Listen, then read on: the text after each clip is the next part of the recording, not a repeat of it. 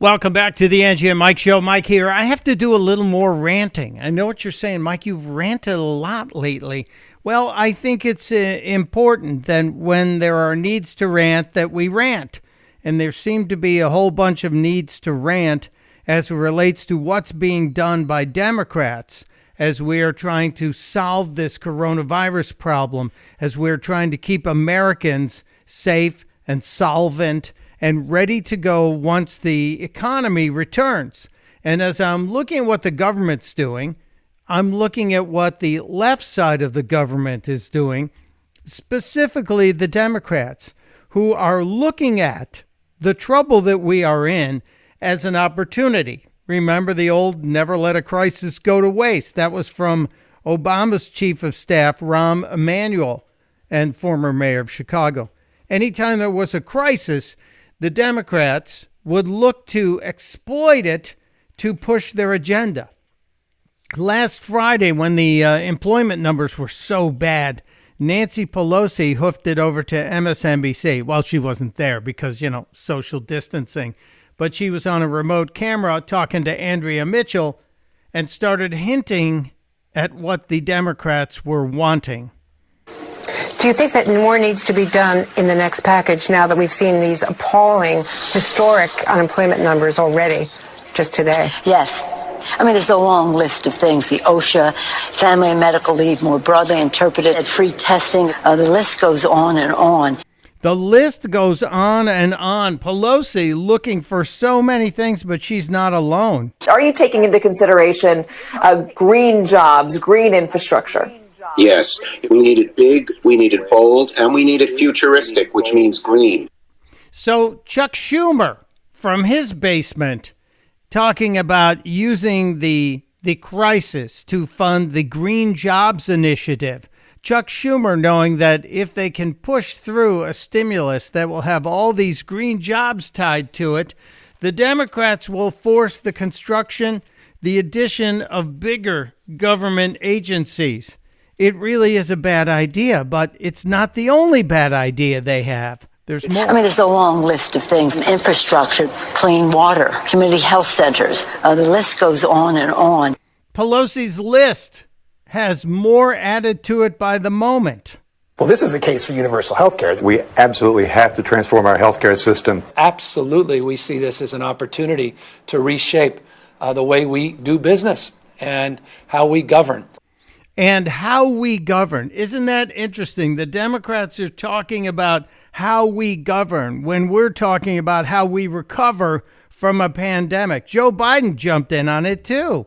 Fully paid sick leave for all our workers, student loan forgiveness, cost-free treatment for the COVID-19, whatever the costs are relating to that. Biden had to stumble in the middle of it. Everybody else seems to be getting the talking points out. And more from Pelosi and her list. I mean, there's a long list of things. Internet, broadband, the grid. You have to have mobility. We need money for the postal services. Everything. They've got a gigantic wish list. They're going to turn the next stimulus into a Christmas tree where Democrats will be asking for more and more and more and more. You don't think it's real, but it is. If they get half of this, it will cripple our government with gigantic obligations. It's so maddening. A national effort to enlist doctors, nurses, hospital workers of all kinds. That's Bill de Blasio, the mayor of New York, who wants to nationalize doctors. This goes back to his communist dreams. But wait, there's more. I believe the federal government should take over contracting and acquiring all the medical supplies that we need. Governor Cuomo, again, wanting a gigantic federal government. Nancy Pelosi has her list, right? The list goes on and on. It does. One of the more interesting things in this is how we have followed how Pelosi and her Democratic team have been lining up to get ready to jump in, not just in case of another stimulus, which we probably will have, but in case Joe Biden is the nominee, and in case Joe Biden has a chance to win the White House. One of the guys Pelosi has at the front of her army is James Clyburn, one of the more powerful members of the House of Representatives. James Clyburn is the guy who delivered South Carolina to Joe Biden on Super Tuesday. James Clyburn and his endorsement of Biden was critical in Joe Biden defeating Bernie Sanders so soundly. By the way, there is a primary today in Wisconsin, despite the fact that the Wisconsin governor attempted by executive order last night to delay the primary. The Wisconsin Supreme Court overturned that executive order. So there is a primary today in Wisconsin. I guess it's a primary with social distancing. We shall see what happens there. Biden's expected to win that primary, I believe. And Bernie Sanders has yet to drop out. But there are hints that Bernie is getting a lot of pressure to drop out. But let's get back to Biden and how Pelosi is lining up her gang behind a potential Biden candidacy. Pelosi and James Clyburn are working hand in glove. I was going to say hand in hand. But Pelosi and Clyburn are working together very closely.